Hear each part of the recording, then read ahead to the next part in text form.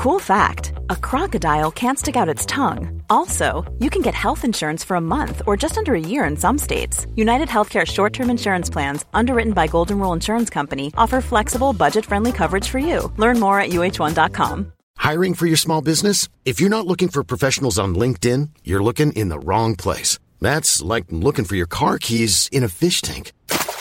LinkedIn helps you hire professionals you can't find anywhere else, even those who aren't actively searching for a new job but might be open to the perfect role. In a given month, over 70% of LinkedIn users don't even visit other leading job sites. So start looking in the right place. With LinkedIn, you can hire professionals like a professional. Post your free job on linkedin.com/people today.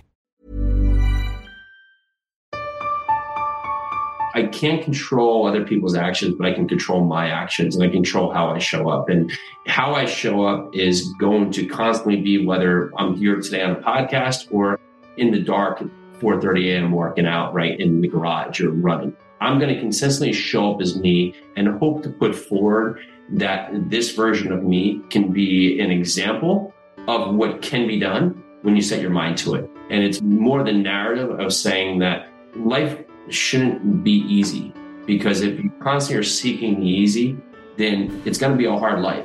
However, if you go out there and push yourself constantly, you'll find the hard things that come up in life are a lot easier than you thought they'd be, because you always put yourself in a position to constantly be testing yourself for that next part that comes up to you. How you day? That was the voice of Jason Yarusi, who is someone who figured out how to be an entrepreneur. Now, this is on the heels of last week's episode, which was also about entrepreneurship. And the reason I'm packing these episodes back to back is to give you opportunities to learn different ways to figure out what it is for you. Not everybody is going to be an entrepreneur in the same way. Not everybody is going to have the same mindset towards entrepreneurship, but it is important for you to recognize your path to freedom. We're definitely in unprecedented times. We're dealing with so much uncertainty. Why not find different ways for you to potentially learn and pick up a skill? Remember, there's a difference between a skill and a talent. Skill is something you actively work on. A talent is something you already have. So here's to you developing more skills. Here's to you adding to your financial wellness. Enjoy the episode. Welcome, everyone, to another episode of As Told by Nomads. And today's guest is Jason Yarusi. And we're going to be talking about building wealth. Now, what Jason does is it's quite incredible. He does this with his wife, and they have been active real estate syndicators and real estate investors for years to come. They hold a multifamily investment firm with over 1,400 units valued at $160 million, acquired since 2016. And we are going to dive into what exactly that takes. We're going to dive into the idea of building wealth in a recession environment and how to recession-proof your mindset, as well as recession-proof your investment strategies. And then I think we're also just going to dive into just what it takes to be a business person in today's world, especially with so many competing things demanding your attention. And I'm very, very excited to have Jason break all these down for us. Welcome to the show. Thank you. Excited to be here. Pleasure is mine. The first question I want to ask you has to do with you and your why. I was watching the video on your website, and I noticed that kept coming up. This idea of why, purpose. So I'm curious, what is your why? You know, if you backtrack probably a little over a decade ago, Peely and I were bartenders in New York City. There's a point in life where you either just run the route that's in front of you or you start choosing your route.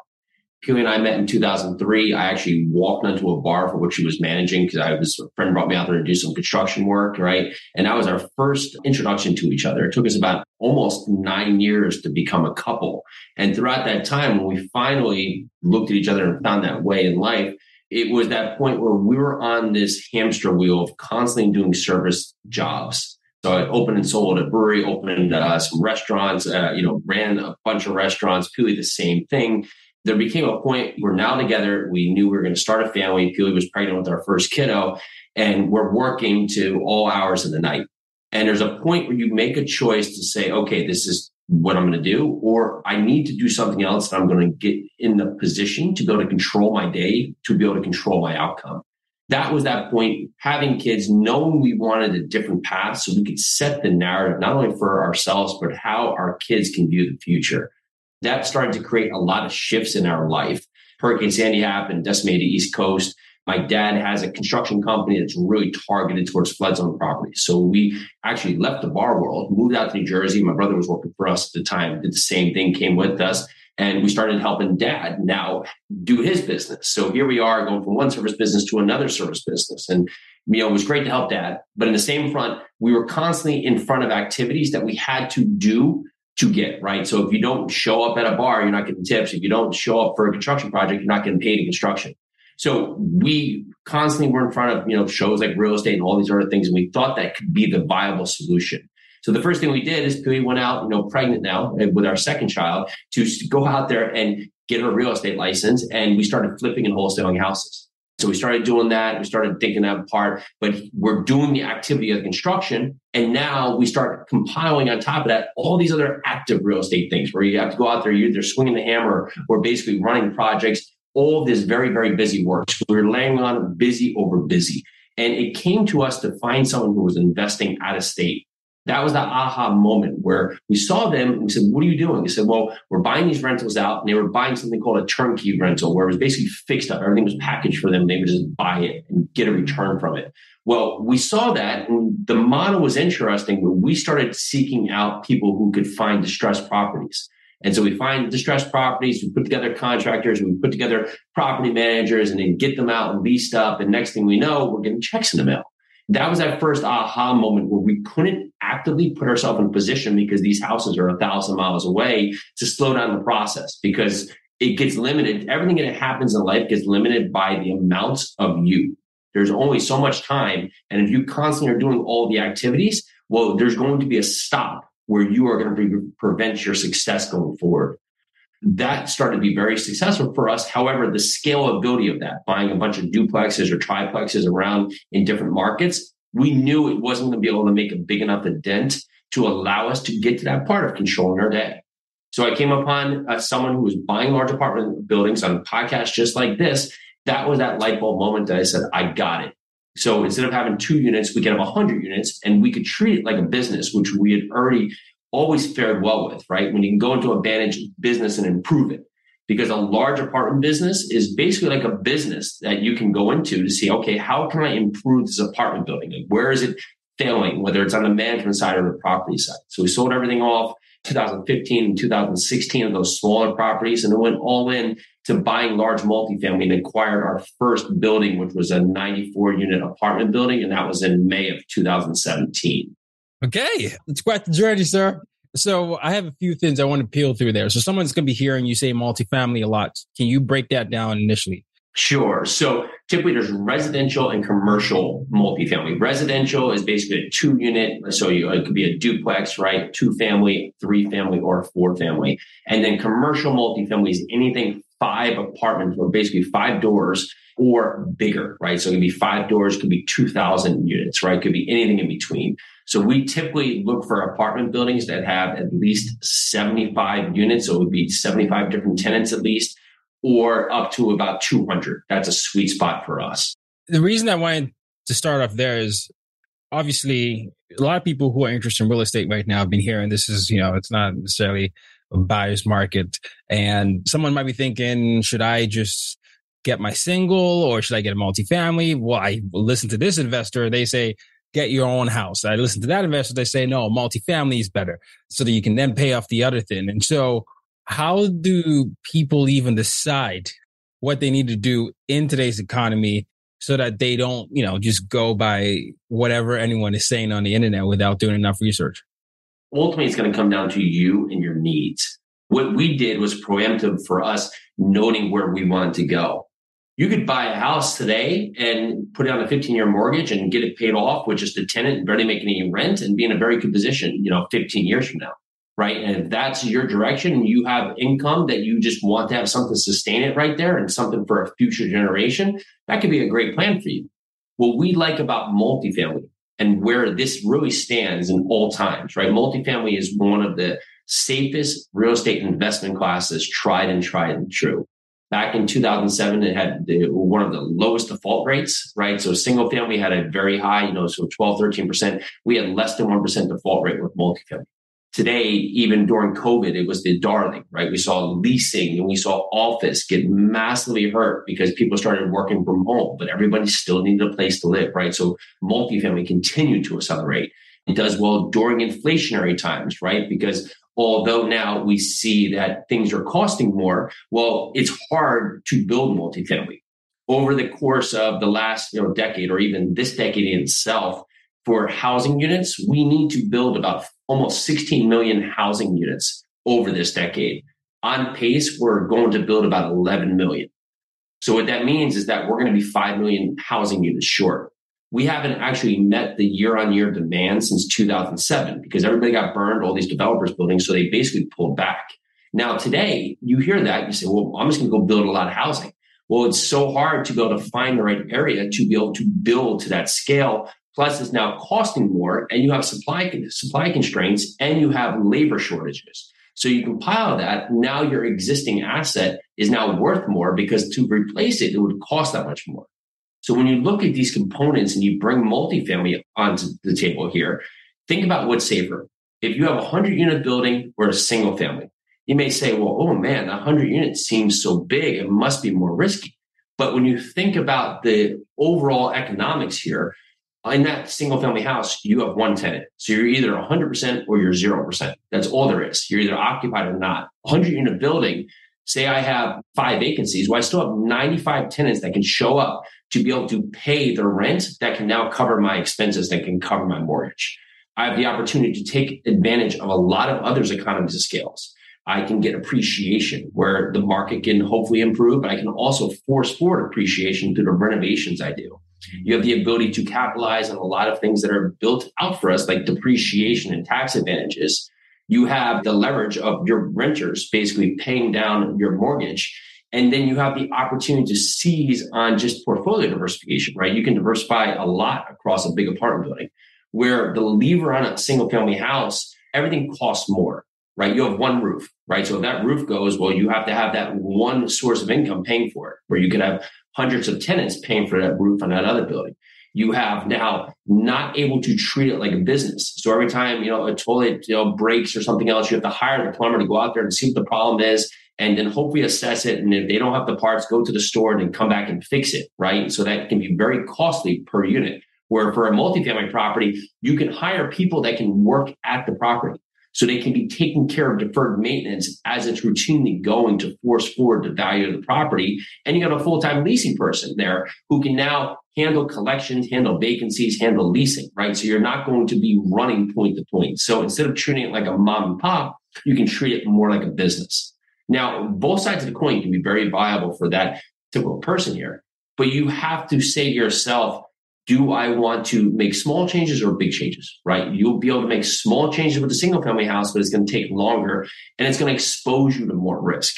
Even if you talk to banks, would a bank see me at more of a risk if I was buying a single family or a 2-family home, 3-family home, or a 100-unit? Well, to them, they're saying, well, that 2 or 3 family, if, say the 2-family has one tenant vacant, well, now it's 50% occupied and maybe they won't be able to cover their expenses of their mortgage. And some of that money will have to come out of me as the owner's pocket.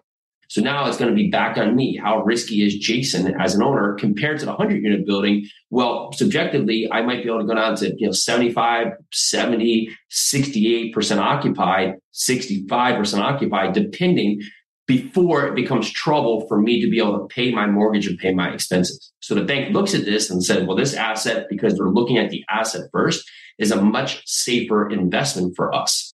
I love the breakdown because one of the things that I've been studying is real estate. And it's interesting hearing the pros and cons. And it really does depend on where you are.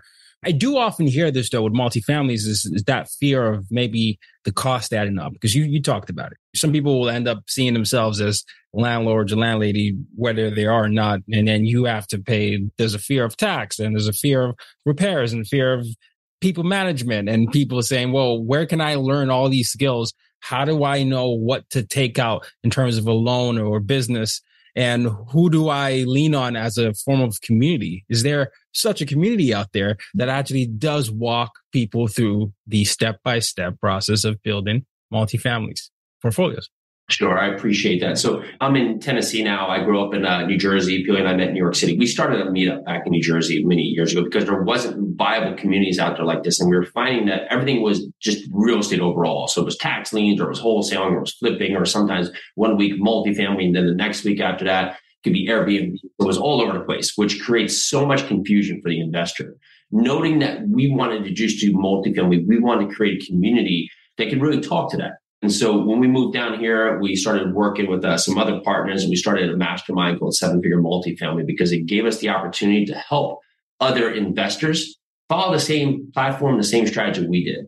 We understood very early on that it was going to take a team to be able to do this. And so you can do this very successfully as yourself or as a team because it's a bigger project, which means that you can have more hats and more people that can fill those roles, and each of us can be on our own path to success. So we started Seven Figure Multifamily. We have about 75 businesses in there now that are going out there just crushing things. I mean, last month we've had a 10 unit, a 31 unit, 24 unit, 60 unit, 210 unit, 104 unit. These are all the size of apartment buildings that people in the mastermind have now gone under contract and gone to closing on. And these are very awesome things to see because, months ago they were just finding their way of where they want to go. But you don't have to come in there and do the 100 unit. You can come in there and do an 8 unit, 6 unit, right? It's taking that step from where you are to where you want to be. We help to provide those steps to get you on the right road and to get you to your goals. The reason I set up that question that way is because we're going to put the link in the show notes, sevenfiguremultifamily.com. That's 7 with the number itself. You have this team, and what they do is they help you scale. They also help you understand the ins and outs and all the things that you would consider risky or things that they can help you walk through, where to find the properties, what properties to look for, who to talk to, who to look out for, and all those things that maybe a compilation of a bunch of YouTube videos might not be able to effectively do for you if you don't know what to look for. And I think in life, whether you're an entrepreneur or someone who's trying to better his, her, themselves, the idea of finding direction from the right people who've been there before is one of the best ways to get a leg up in any industry. And so sevenfiguremultifamily.com will be definitely provided for people in the show notes. I'm hoping that it does give some people insight into multiple layers of income streams. You know what I've found is one of the most powerful things about masterminds. When we first started out, we were able to align ourselves with some other people that were doing something that we wanted to do, right? Buy large multifamily. And mostly you can get the steps. I need to find a building. I need to go get a loan. I need to be able to have money to go buy the building, then make it better, right? We can get those steps, but it's those little in-betweens that come up, right? Those little parts, paperwork or talking about different filings or what kind of lawyers or paperwork do we need, right? Those little in-betweens that can sideline you because they're not easily researchable, right? That you don't know how to ask the right question to get the right answer. And when you can surround yourself with other like-minded people that are out there on the same journey, it keeps you on track without allowing you to get too far off base because the answers are all within and we're all on that same learning path going forward. I agree 100%. I want to stay on this idea of property. So the Call For Me director of marketing, Tori, I believe, and there was something that she pointed out as a potential subject that intrigued me. It was how to maximize income on property with effective asset management. I was just curious to understand what that is in essence.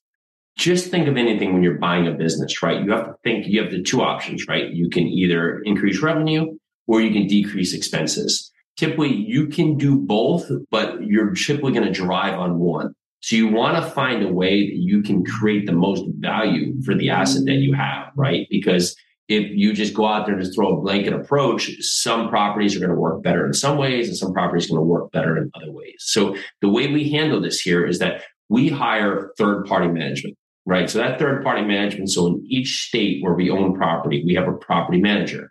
That property manager does all the work, day-to-day work, right? So they do the day-to-day operations. So dealing with work orders, collecting rents, leasing out units, where we handle the work of creating the plan, providing the plan, and then helping the team to implement the plan and pivot as we need throughout the plan.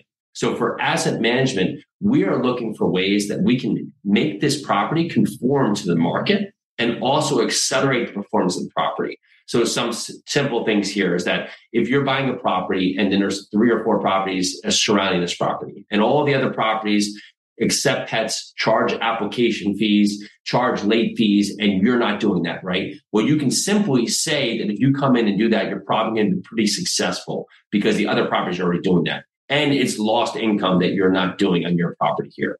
You can do other things here where we've actually done this a few times, but the first property we bought, the 94 unit, we went in there and changed out all the toilets. It was a 1971 building. All the toilets were 3.8 gallon toilets. We changed them to low E-flush toilets, changed out the faucets and the aerators, or changed out the faucets and the shower heads to add aerators, right? Doing this and going in there and correcting some leaks in the property cut down on our water bill by 30%. Now, you think about that and say, okay, great. So now that potentially makes you more money. However, when you value commercial buildings, it's based on the revenue stream. It's based on your bottom line income. And that income is maximized by a cap rate, right? The cap rate is the assessment of value, the return that you would get if you basically purchase properties in cash. So having our water bill decrease by 30% made the property worth $350,000 more just by changing toilets, right? And so when you think about that, right, and you say, okay, well, if I had a single family home, if I went in there and changed out the toilet, well, no one's going to pay me $350,000 more. They probably won't even pay me much more at all, right? Because they're going to come in there and look at the property and either not like the paint color or assess it based on comparable properties in the area. But my property can be worth much more than the next door property because it can produce more income. So it'd be like buying 2 like-kind businesses. So if you're buying 2 businesses, right, and they're both restaurants, and the one has a 5x multiple on just what their bottom line income is compared to the next door property is going to be worth excessively more value because it's creating a bigger revenue stream, right? So when we look at these buildings, how can we create more value in the building? And it can go either, you can add income streams, right? So we could add in trash valet where we come, we charge you to come pick up your trash twice a week. We could add in pet fees. We could add in a laundry where we can get laundry revenue, or we can add in the cable contract where we can get a discount payment from the cable company and then go provide the tenants a lower fee from which they would pay, but still creates more value for us. Or we can go in and cut down expenses, just like we talked about the toilet. Or we may not need 2 maintenance people. We might only need 1. Or we can do other improvements to the building. Maybe where the windows are the original single pane windows, they've lost their R value. Change all the windows. So maybe the economics or just the efficiency of the building gets better. We could do a number of different things to lower the expenses as well to make the property perform better, right? So when you do these things, you start tying them together. It's not subjectively about the color of the building. Right. It's so that, when you get to a house, it's coming up and like someone may walk into a house and just not get past the carpet. Right. Like I just can't buy this house with carpet, even though it's like an $800 to $400 fix. They can't get past that, where that is not the main driver in commercial real estate. It's based on the bottom line. And that's how you can basically transcend what the value of these buildings will be. It's so fascinating just understanding the layers because, whenever I study real estate or even just dabble in it, it's not broken down this way. You're told one thing, but you don't realize how just a simple decision you can make and can ultimately lead to a lifetime of trouble or a lifetime of blessings. And it really strikes me as an ability to be able to strike partnership with the right people and to build trust and then to leverage that community, which kudos to you on developing the community you have there. But you have a lifetime partnership with your wife on a personal level as well as on the professional level. On a personal level, there are many books and shows dedicated to how to develop that type of partnership. Some of those would advise you not to get into business with your significant other because it could lead to another cans of worms there. But you don't seem to be going down that path. It seems like you and Pill have found a way to strike that balance where you have the right amount of partnership at home as well as in the business. So what is the secret? Well, the secret is spend 9 years working together before you become a couple. Oh, okay. Don't get. There you go. So now, it took her, we were both in our own phases. We both were on our own routes, right, for many years. And sometimes it takes time, but Peel and I met working together. So on that front, we had to learn to be a couple. We knew how to work together. We had to transition to understand how to be a couple together. right? And so most of the times when we get this question a lot is that I'm doing all these things. I'm trying to really just, make a life for us. And like my husband or my wife just doesn't get it, right? And where I find usually the disconnect is that we assume we know the answer without actually asking the question.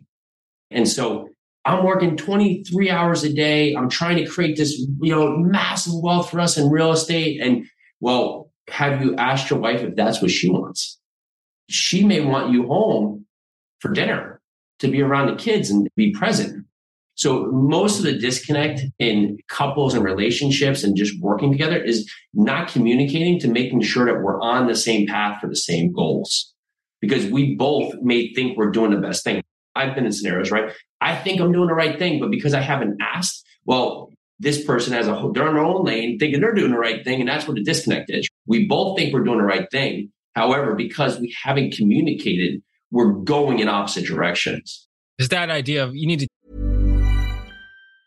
Many of us have those stubborn pounds that seem impossible to lose, no matter how good we eat or how hard we work out. My solution is PlushCare.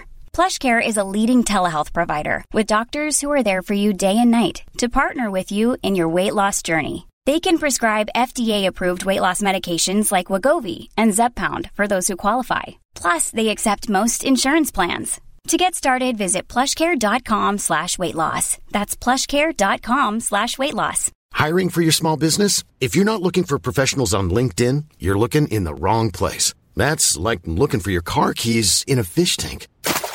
LinkedIn helps you hire professionals you can't find anywhere else, even those who aren't actively searching for a new job but might be open to the perfect role. In a given month, over 70% of LinkedIn users don't even visit other leading job sites. So start looking in the right place. With LinkedIn, you can hire professionals like a professional. Post your free job on linkedin.com/people today. Check for understanding and also just really create a safe space for any form of dialogue to be communicated. Insecurities, fears, desires, hopes. And then how do you work through all those things when you say, well, I'm making this decision. I know you want to do this. Let's see if we can work together. And, there's things like that, which can actually set up either barriers or propellers, I find. That's a great way to put it. Because you think about this is that even going in, like just say, spouse couples, right? But even partnerships in business, right? The hardest thing to do is have the conversation that's uncomfortable in the beginning.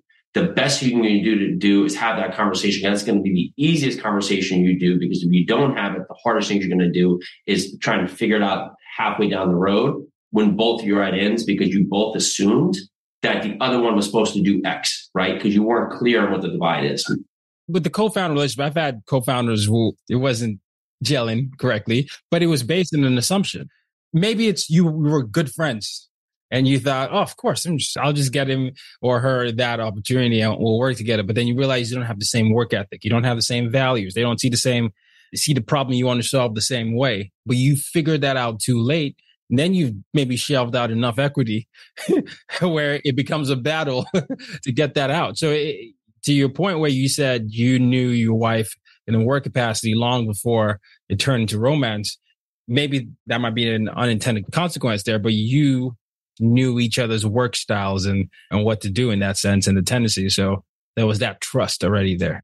It's like friends is one of those things, right? So when we're your friends, you want to partner with friends because you think that's the right part, but you're friends because you're both like-minded in your own same way, right? So typically you both may have similar strengths, right? Maybe you're both good at marketing, but you're like, okay, let's go into business together, but no one's good at sales, right? Or no one's good at the business side, right? And so you're still lacking that piece because we weren't honest with ourselves. And Peely and I, for many years, I'm more the bulldog, right? I'm more the driver. And that's why asset management really trends well. Underwriting really trends well. And she's great with relations, right? So she's really good with investor relations, with talking to people, with formulating, with marketing, right? And so we both have those strengths here that tie together well, right? And so she helps moderate me because I'm forging ahead and she'll make me pause to make sure that we're going in the right path.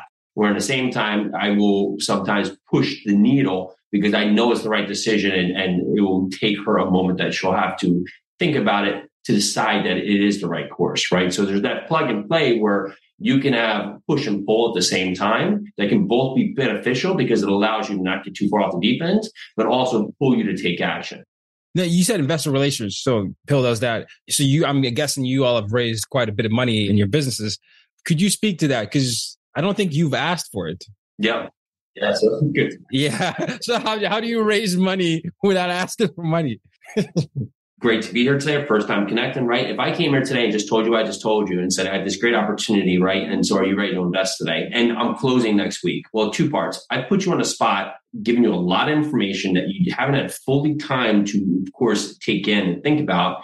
Now I'm asking you for money. So you are now having to commit to a sizable amount of money. And two, I need the money. So the pressure is on me to say, I need your money. Give me it. Let's go, right? So when you do that, you put a lot of strains, not only in a relationship, but on both parties, because you put us both in positions to not make good choices, because you may say no, which is great, right? And all power to you, but you might miss out on a great investment.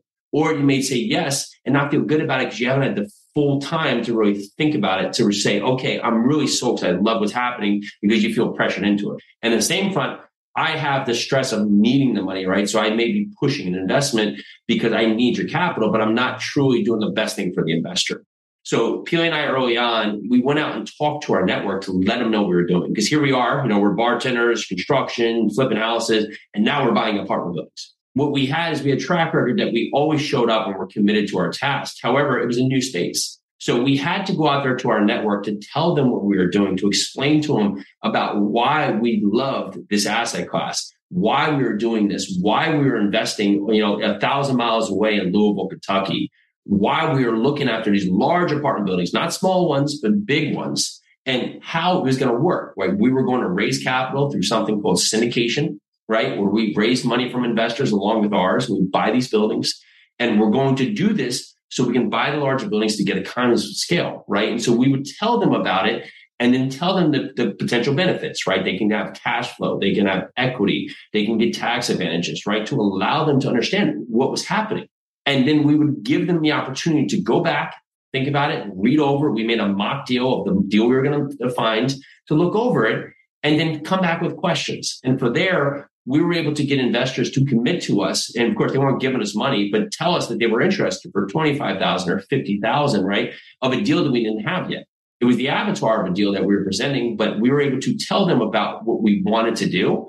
And then they were able to reinforce what we were able to do by committing to a future deal. So you do this enough, and we would have, say, $1 million of people that were interested to do this when we got the deal. So 5-6 months later, when we did find that deal that we were showing a mock deal of, right, the avatar of the deal, we find a real deal. We went back to those investors and were seemingly able to raise $700,000 in a day, because we had done the legwork before of not pushing investors into a deal, but giving them the opportunity to understand if this could be a benefit for them, right? So, and it empowers you, because if you're going out there to buy real estate and you don't know where the money's coming from, well, you're on the other side of the coin is now you're uncomfortable because you're making offers for which you don't know if you can fill, right? So it gave us the best power to be in the best position when we did find that opportunity. What you're describing sounds like what you call in entrepreneurship, we call this the minimum viable product, a product that, with enough features to attract the early adopter customers. It sounds like your avatar served as that idea. This is what you will be investing in. This is what it looks like. And obviously your expertise, you and your partners, was enough something where someone built trust. So you went and got exactly what they said. And it even allows them to decide, right? You say, well, if you get me this, as you say it is, I have no problem spending this because I can see the value. Yeah, it's fun to put it like that. But yeah, so I don't hear it put like that much, but you're exactly right. And so you're putting it out there to see the offering, to see the interest in the product here, but it also allows you to go back and find the product because you know that you have the money that can help lead you to acquire it. You can apply this to any other thing. An artist, for example, who might get pre-orders, an author get pre-orders based on whatever trust they have garnered from readers or users. Hey, you provide me enough entertainment. I love it all the time. I'm going to flood in without even knowing what it sounds like or what the book is going to be about, but based on that. So there's that element as well. I like to just break it down this way because the audience always is very entrepreneurial and they're in the late 20s, early 30s and early 40s as well. And the pandemic, I believe, really broke down a lot of things. It gave people access to sit down with a lot of thoughts and really reevaluate their values and value systems. Some people all the time will email me and they'll say, well, what do I do now? Where's the right market? what's the right opportunity. So you've heard things from crypto to NFTs to real estate. And I've heard a lot of multifamilies as it relates to the United States. I've heard Tennessee a lot as a potential spot for New Orleans, but I don't know. I'm not the expert. Where are the current hubs? I currently live in New York. You said you used to be in New York and New Jersey. I'm not sure New York is necessarily the best place right now for multifamily investments, but I'm curious with your expertise, where are you seeing the market trend towards? So you can win in any market, and it depends on the investor, right? So 15 months ago, New York was dead, right? Or, no one's ever going to come back to New York, right? Yeah, people were saying that. Yeah, they were. Yep. Now it's less than 1% vacancy, and rents are up 29% in the last 6 months, right? So New York never dies. But in the same front, like there's always subservient to the demand of the market, right? So you have to talk. However, it's a much more expensive market, right? So you have to look at the different drivers of what's important to you. For us, we broke down a number of pieces that were going to be important to us. We wanted a metropolitan statistical area. So like we have Nashville, and then we have the surrounding cities make up the metropolitan statistical area. So we wanted a city that had at least 250,000 people, right? So it wasn't going to be 10 people in the city and we needed everybody to live in our apartment building to be occupied. We wanted job growth, so seemingly job growth, right? And we wanted job diversity, meaning that there was a number of employers there. There wasn't like a steel town, or wasn't one employer that if something bad happened to that employer, that it would hurt not only our asset, but hurt the city overall. We wanted population growth, right? So stable population growth, 2, 3, 4%, more people coming than going. We wanted to have a supply constraint, right, where there wasn't enough product, and but there was demand for housing, right? So we weren't meeting up with housing. We wanted to be a landlord-friendly state, which Tennessee is. New Jersey, New York, not as much. And we wanted to be able to maximize our dollar. What we found is that New Jersey and New York are very good markets, right? A lot of desire for them, but your dollar doesn't go as far, right? So if I buy a 100-unit building in Tennessee, I might only be able to get a 40-unit building in New York. However, it's not a doubling in rent in New York compared to what it is in Tennessee, right? So typically it's not like 2-for-1 product where the price does not always mean you get that much more rent. So my dollar was able to go further in other markets, and I was having better rent thresholds where I could get more rent to dollars. So pound for pound, I was getting more with my dollar there. I was also getting exposed to newer product, where New Jersey, New York, typically older product, higher taxes, worse infrastructure, worse utilities. So it would cost more to operate these properties here. So we started really sizing out into markets, Louisville, Kentucky being one, Atlanta, Georgia, Nashville, Tennessee. We still have some other, just kind of one-off properties, one in Eastern PA. We have one in Little Rock, Arkansas, but mainly we're in Nashville, Tennessee, Atlanta, Georgia, and Louisville, Kentucky. And what this allows us to do is get very specific. And just like anything in business, like specificity can win very quickly compared to being broad. If you're going out there to an audience and you're just going out to everybody, then you don't know who you're actually targeting. We go into select cities and we're very, very, very critical of where we're investing even within that city. So although we're investing in Nashville, currently I'm not in Chattanooga, I'm not in Memphis, I'm not in Clarksville, I'm just investing in Nashville, Tennessee.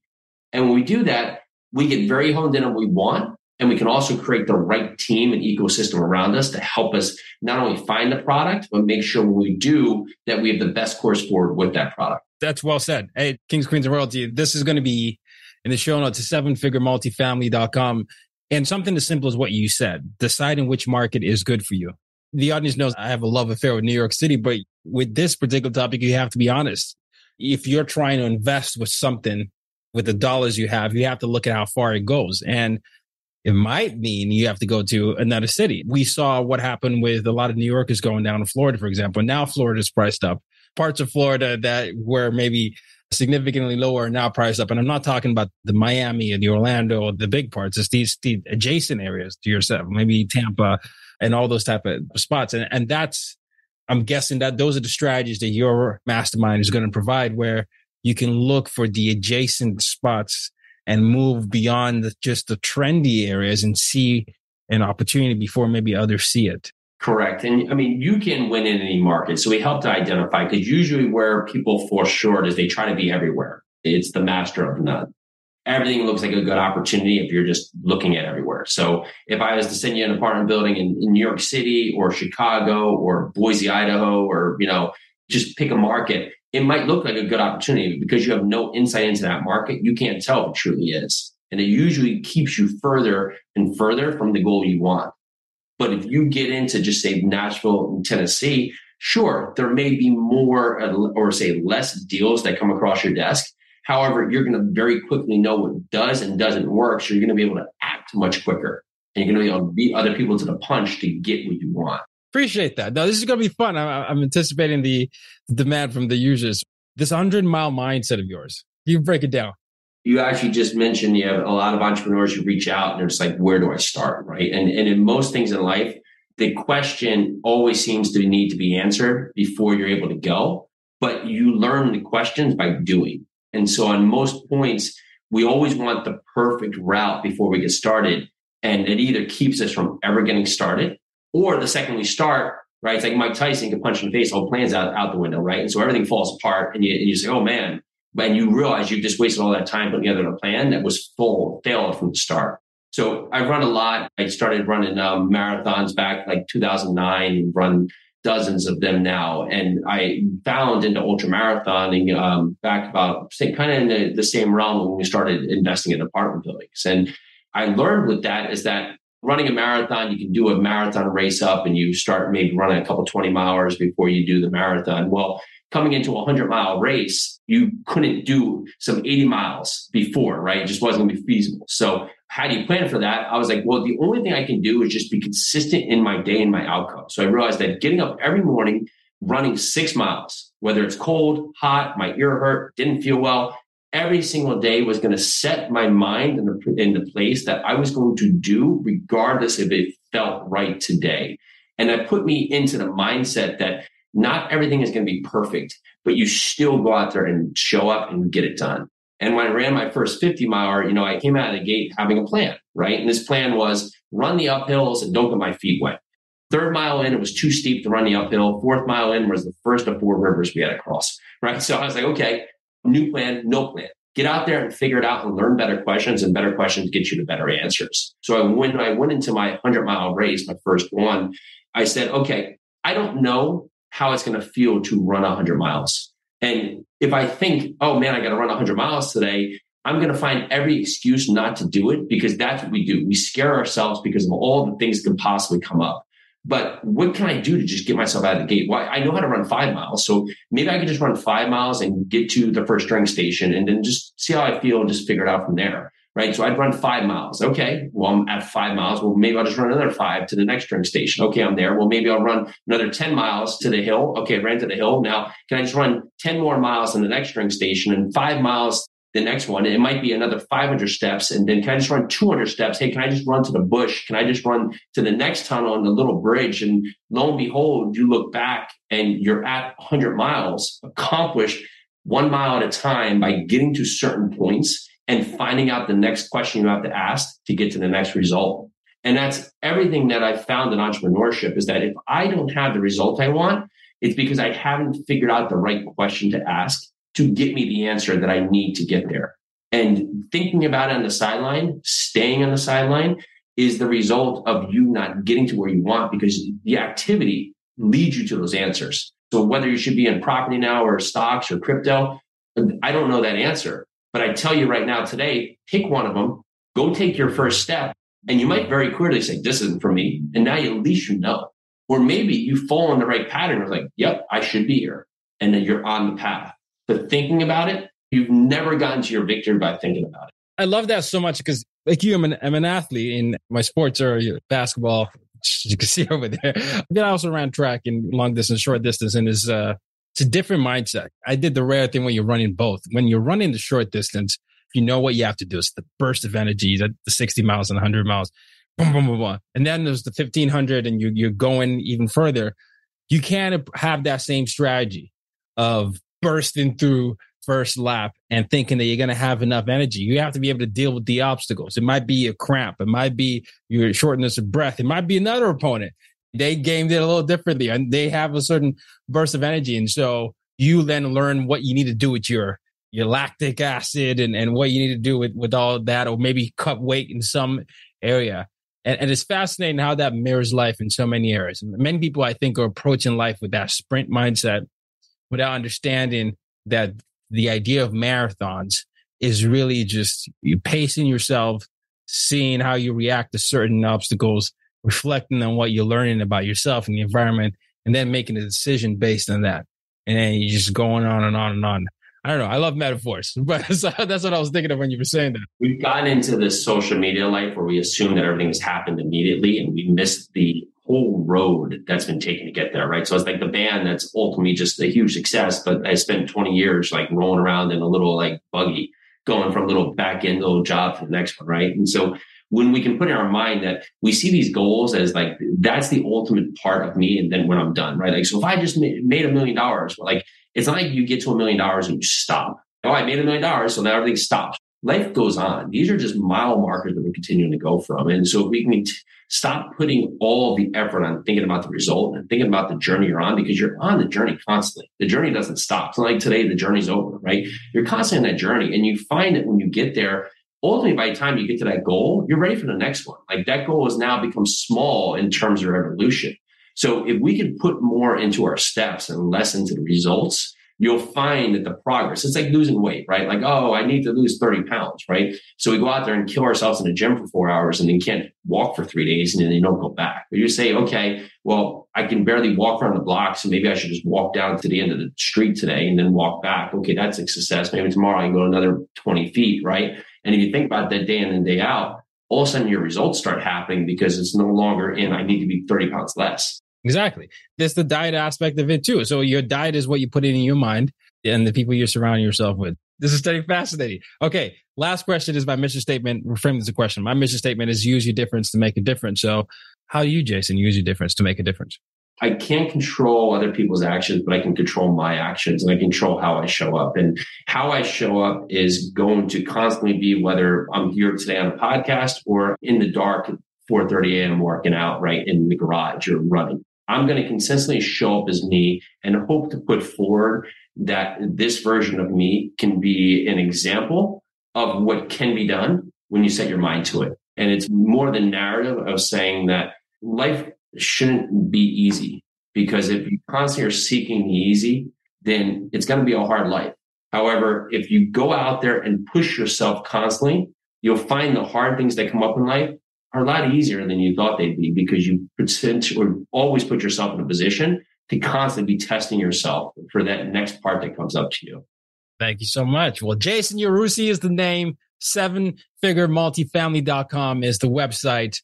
Both will be put in the show notes. And I'm really, really, really grateful and honored that you took time out of your busy schedule to spend some time with us today and educate us on a great way to build some income. Thank you. Very excited. Thanks so much for having me. Pleasure's mine. Kings, queens, and royalty. Until next time, use your difference to make a difference. You've just been listening to the As Told by Nomads podcast. For more ways to reach out to Tayo and to use your difference to make a difference, head over to www.tayoroxen.com.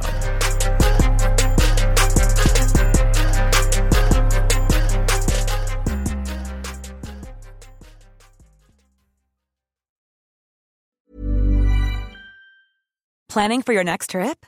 Elevate your travel style with Quince. Quince has all the jet-setting essentials you'll want for your next getaway, like European linen, premium luggage options, buttery soft Italian leather bags, and so much more. And is all priced at 50 to 80% less than similar brands. Plus, Quince only works with factories that use safe and ethical manufacturing practices.